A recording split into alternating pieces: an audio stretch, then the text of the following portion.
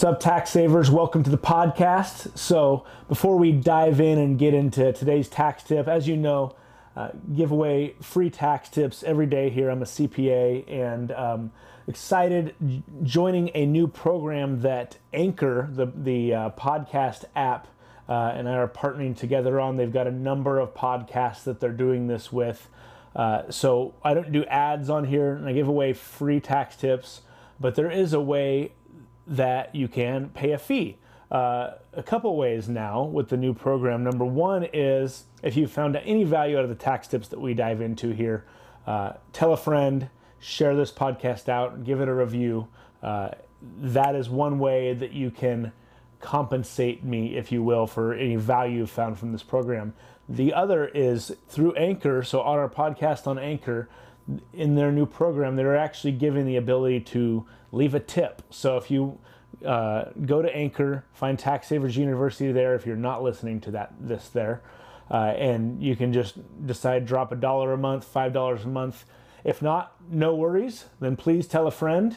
But hopefully you're finding some amazing value in this. I hear a lot from a lot of you that you hear no other CPAs out there doing this. So hopefully you're finding value in it. I know I'm enjoying doing it. Now let's dive into the podcast.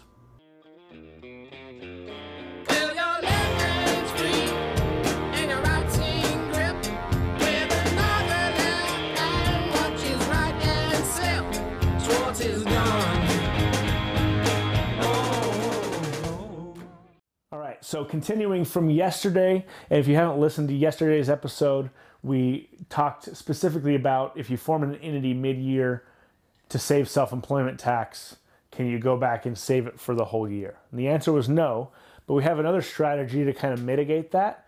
Since it is August right now that we're recording this, I don't know when you're listening to it, but it's currently August of 2018.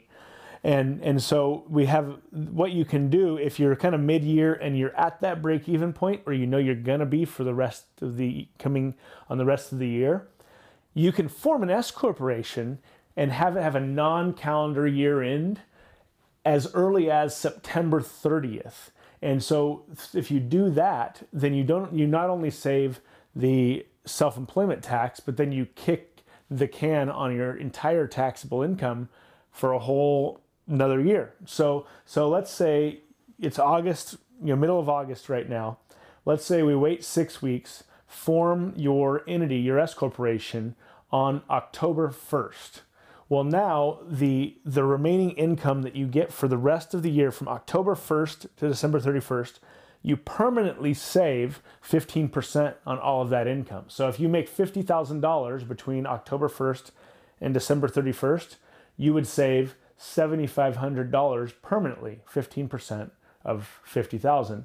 You would also get a deferral on your taxable income or your total income tax on the $50,000. So let's say you're in a 22% federal, 9% state, like if you're in California, that's 31% plus the 15% self-employment tax. You tracking here? So we've got 31% income tax, 15% self-employment tax. You get a permanent savings of $7,500 and then a deferral of 31% of that $50,000, so $16,500, about $17,000 in deferral. So by doing this strategy, if your income for the last 3 months of the year is $50,000, you're actually paying about $23,000 less in tax. So that's a really good deal. And so that makes it definitely worth forming that corporation now. So that's how you do that. Of course, it doesn't have to be at $50,000 for the rest of the year.